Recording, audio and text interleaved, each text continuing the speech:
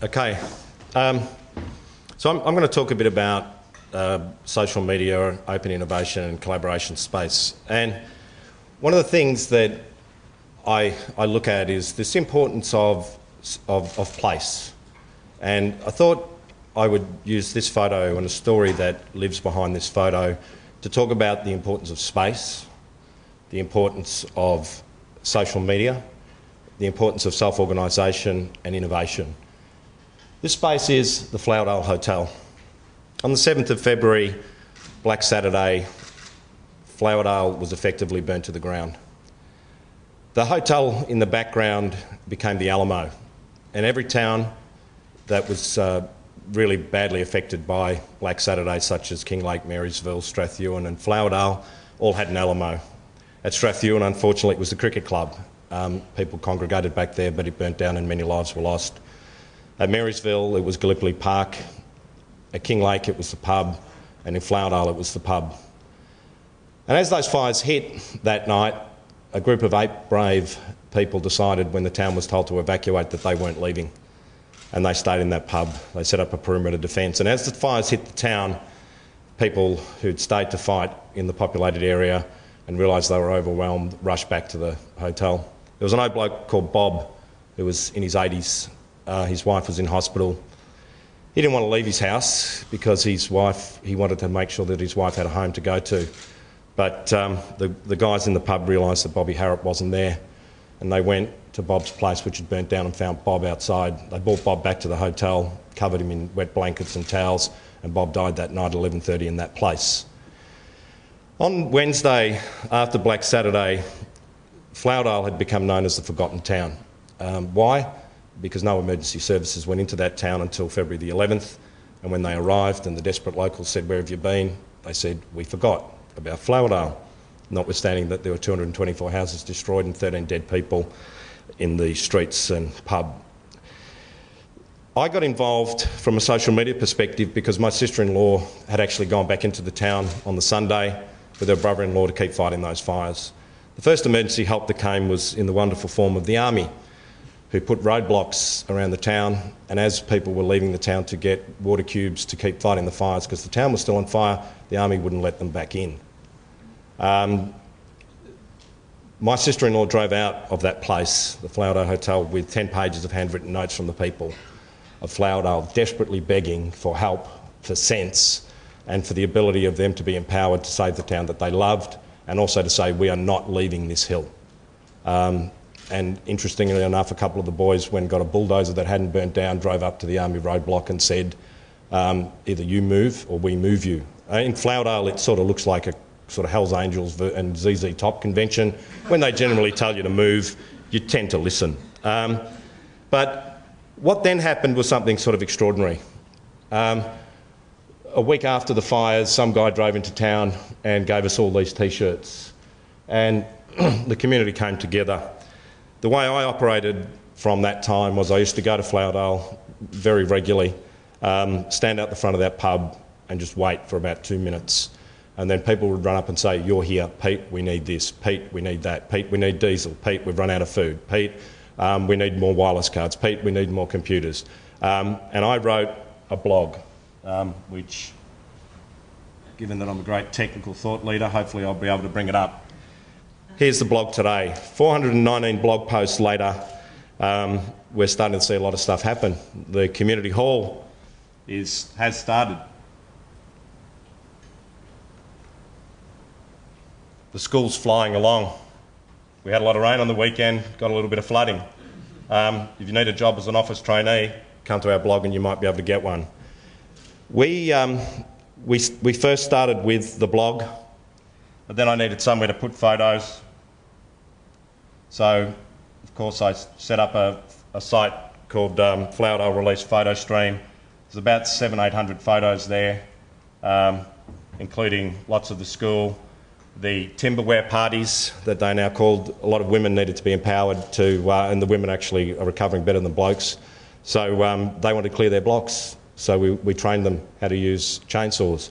And we advertised on the blog about people signing up, and then we put the photos on Flickr. So we said to the state government it's impossible to rebuild. There's just stuff everywhere. We said we should build a website, step-by-step guide to rebuilding, and they said that's a good idea, we'll get around to it. 2 weekends later we built it. It's called builditback.org, and it's a step-by-step guide of rebuilding which brings together information from people like the Master Builders, Building Commission, Consumer Affairs, etc. We sort of use social media as a way of self-organising. And I think, you know, one of the proudest moments of my career was in October last year. There's a mob called Forrester Research, a global technology organisation who sort of research and identify the best and the greatest in technology, and they run a series of awards called Groundswell. Those awards are for the best use of social media. There's been one award won outside of North America and Canada, and that was won by the Flowerdale community, a town that was burnt down on the 7th of February and used social media as part of the rebuild. And perhaps what most people don't understand about disasters is that the biggest risk you actually face is population flight. And we've been absolutely determined in Flowerdale that we were going to make the town the place to come back to. We were the first town, when we set up our blog, everyone's saying keep out of the towns. We were saying for God's sake come in. We need you to come in here, because if you can come here and you might be able to see you can do something, you can get involved. We just want your ideas. We used our networks, the networks of people like Andrew Forrest. He did the right thing. He just flew in on his helicopter in the first week and said, what do you need? Most organisations we dealt with were, this is what we're doing. That's when you need to go and get bulldozers or the ZZ Top guys, like the work cover guys when we were building a temporary village said we don't think the site's safe. A couple of weeks after the fires, we said we've got a different view of safety to you. We're going to shut the site down. Boys, tell them what you think they're going to do to shut the site down. They left town, interestingly enough. But it's that sort of determination, and that's power, but the ability to connect. And the other thing is, the greatest times I have when I'm in Flowerdale, when somebody comes up to me and says, you know what, I never thought I'd come back, but we're rebuilding now, because we could keep in touch with the community through the blog, through the photos, through the YouTube channel, through the scribed document store, through the Build It Back website. So when I look at this project, it sort of says to me the importance of having a physical place where people can come together. And if you look at the picture that was there first, you see a diverse community. Within there are people on the dole, people who are living off the grid, but there are also the president of the Australian Consulting Engineers Association lived there. Rob Dunsday, who's an eminent economist, lived there. But we all banded together. We built a temporary village in 5 weeks using a wiki, because we had 26 organisations and people working from all over the place, but we built that village. It was the first temporary village built, and that model was then taken out to Marysville and King Lake. We have a term in Flowerdale, we do it in Flowerdale first. And the other thing is we call ourselves the do-it-yourself town. It's like lead, follow, or get out of the way. If you can help us, get on board. If you can't help us, doesn't matter, we'll do it ourselves. Because we were able to use these tools. I set up on the blog a relief appeal because we knew that the Red Cross money would take forever to get out. And one of the first people who called me was a lady called Natalie from Darley Stud. Well, she first called me and said she was Natalie from Seymour. She'd like to make a donation. And I'm like, oh yeah, cool. I thought it was going to be like the Children's Hospital, get $50. And she said, we've got $1.5 million to spend. I said, Natalie, where do you work? She said, Darley Stud. I said, like Sheikh Mohammed's Darley Stud? She's like, yeah, you know the Sheikh? I'm like, no, but I'm looking forward to becoming his best mate.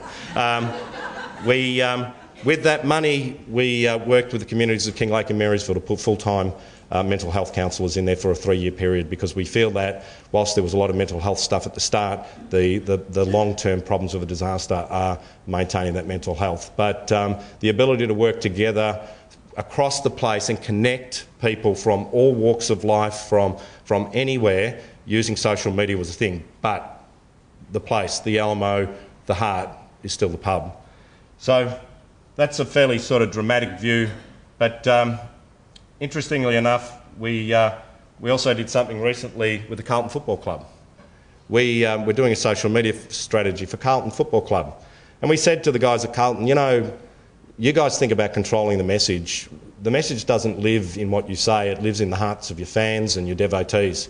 So we got together what we call the social media devotees Monday week ago, and we said to them, come to Visy Park and give us your ideas. We got a lot of ideas for them, and they said, well, how can we ask fans, all of the fans, for their ideas? So we set up this website called Ideas for Carlton Football Club. and we asked two questions. How can Carlton Football Club use social media to expand our fan base and grow our membership numbers? How can Carlton Football Club use mobile apps to reach our fan base? And interestingly enough, even though you probably can't see this, the number one thing that's been voted is 171 votes, play games at Visy Park. Visy Park is, known to sort of older people in the audience or older Victorians like Mr Kane down here and myself as Princess Park.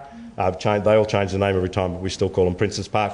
But that space means a lot to those fans. So we won't be able to play games at Visy Park because of the contracts of the AFL, but it's telling us, this place means a lot to us. So when we bring it back to this event here today, the notion is, and when I was discussing this with Dave, it was like we have all these international students, and Deloitte runs a program with Dave's entrepreneurship course, and I sort of employ most of the students, I think. I think we're up to about 7 or 8. And what happens is we get international students combining with local students. And what you sort of tend to notice, and this is a generalisation but sort of anecdotal, is that the international students tend to be a bit quieter and all that stuff. But what we see as these projects evolve is the international students really start to shine. And what we know is that diverse teams significantly outperform sort of generic teams. So this, to me, is almost a continuation of what we've been doing in Fast Track. It's about saying we can bring these groups of individuals together and we can give them a space. And we can propagate what they're doing. We can share that. And when international students go home, they can make their connections and they can use social media and collaboration tools to stay in touch. So we're excited to be part of this because we know the power of these students, we know the power of diversity, we're massive believers in innovation, and our belief in innovation is creativity is great, coming up with ideas and stuff. Innovation is about executing and making stuff happen. And if you look at how this project's formed, to some extent it's almost taking a lot of these self-organising principles from what we've learned in social media, that it was the students who said, let's get in and let's make this happen. And I know particularly James, because he works for me, and Kate, because she's been involved in Fast Track and stuff, are making this happen. James, he works for me full time, but has an entrepreneurs network that runs in 3 states called The Hive, which he spends not much time because he manages it all through Facebook. So the ability to bring people like James here and connect through the Deloitte connections can make this place really special and can get some great outcomes. As a Victorian, I suppose, I've been really disappointed with violence against Indian students and all that sort of stuff. I come from the wrong side of the tracks. I grew up in Flemington, and back in the day, we had a lot of problems of violence, and it's interesting that, when I was a kid, it started off with the Turks, then the Vietnamese, and now the Somalians are copying it.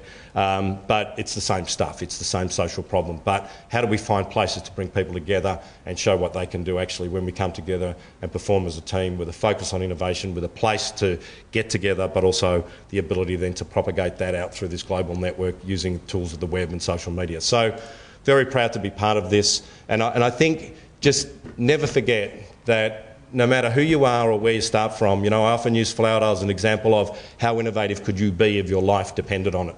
I remember when we set up the temporary village, we realised that we'd put everybody together. There was a total fire ban the next day. It was 9 o'clock in the evening. We sort of said, OK, what are we going to do? One bloke said, I'll get the bulldozer and build a fire break. Another bloke said, I know my mate works at Darebin Council, he'll go and steal 10 wheelie bins, because we found out on the night of the fires the best way to move water around was in the recycling bins. Somebody said, I'll go to the store and buy some mops, because we found that mops were the best way of beating back the fires. So beg, borrow, steal. No shame, just make it happen, because innovation's about outcomes, it's about passion, and it's about understanding that sometimes you try things and they don't work, but the reality is if you set impossible goals and just believe you can beat them, you actually will. And that's my story. Thank you.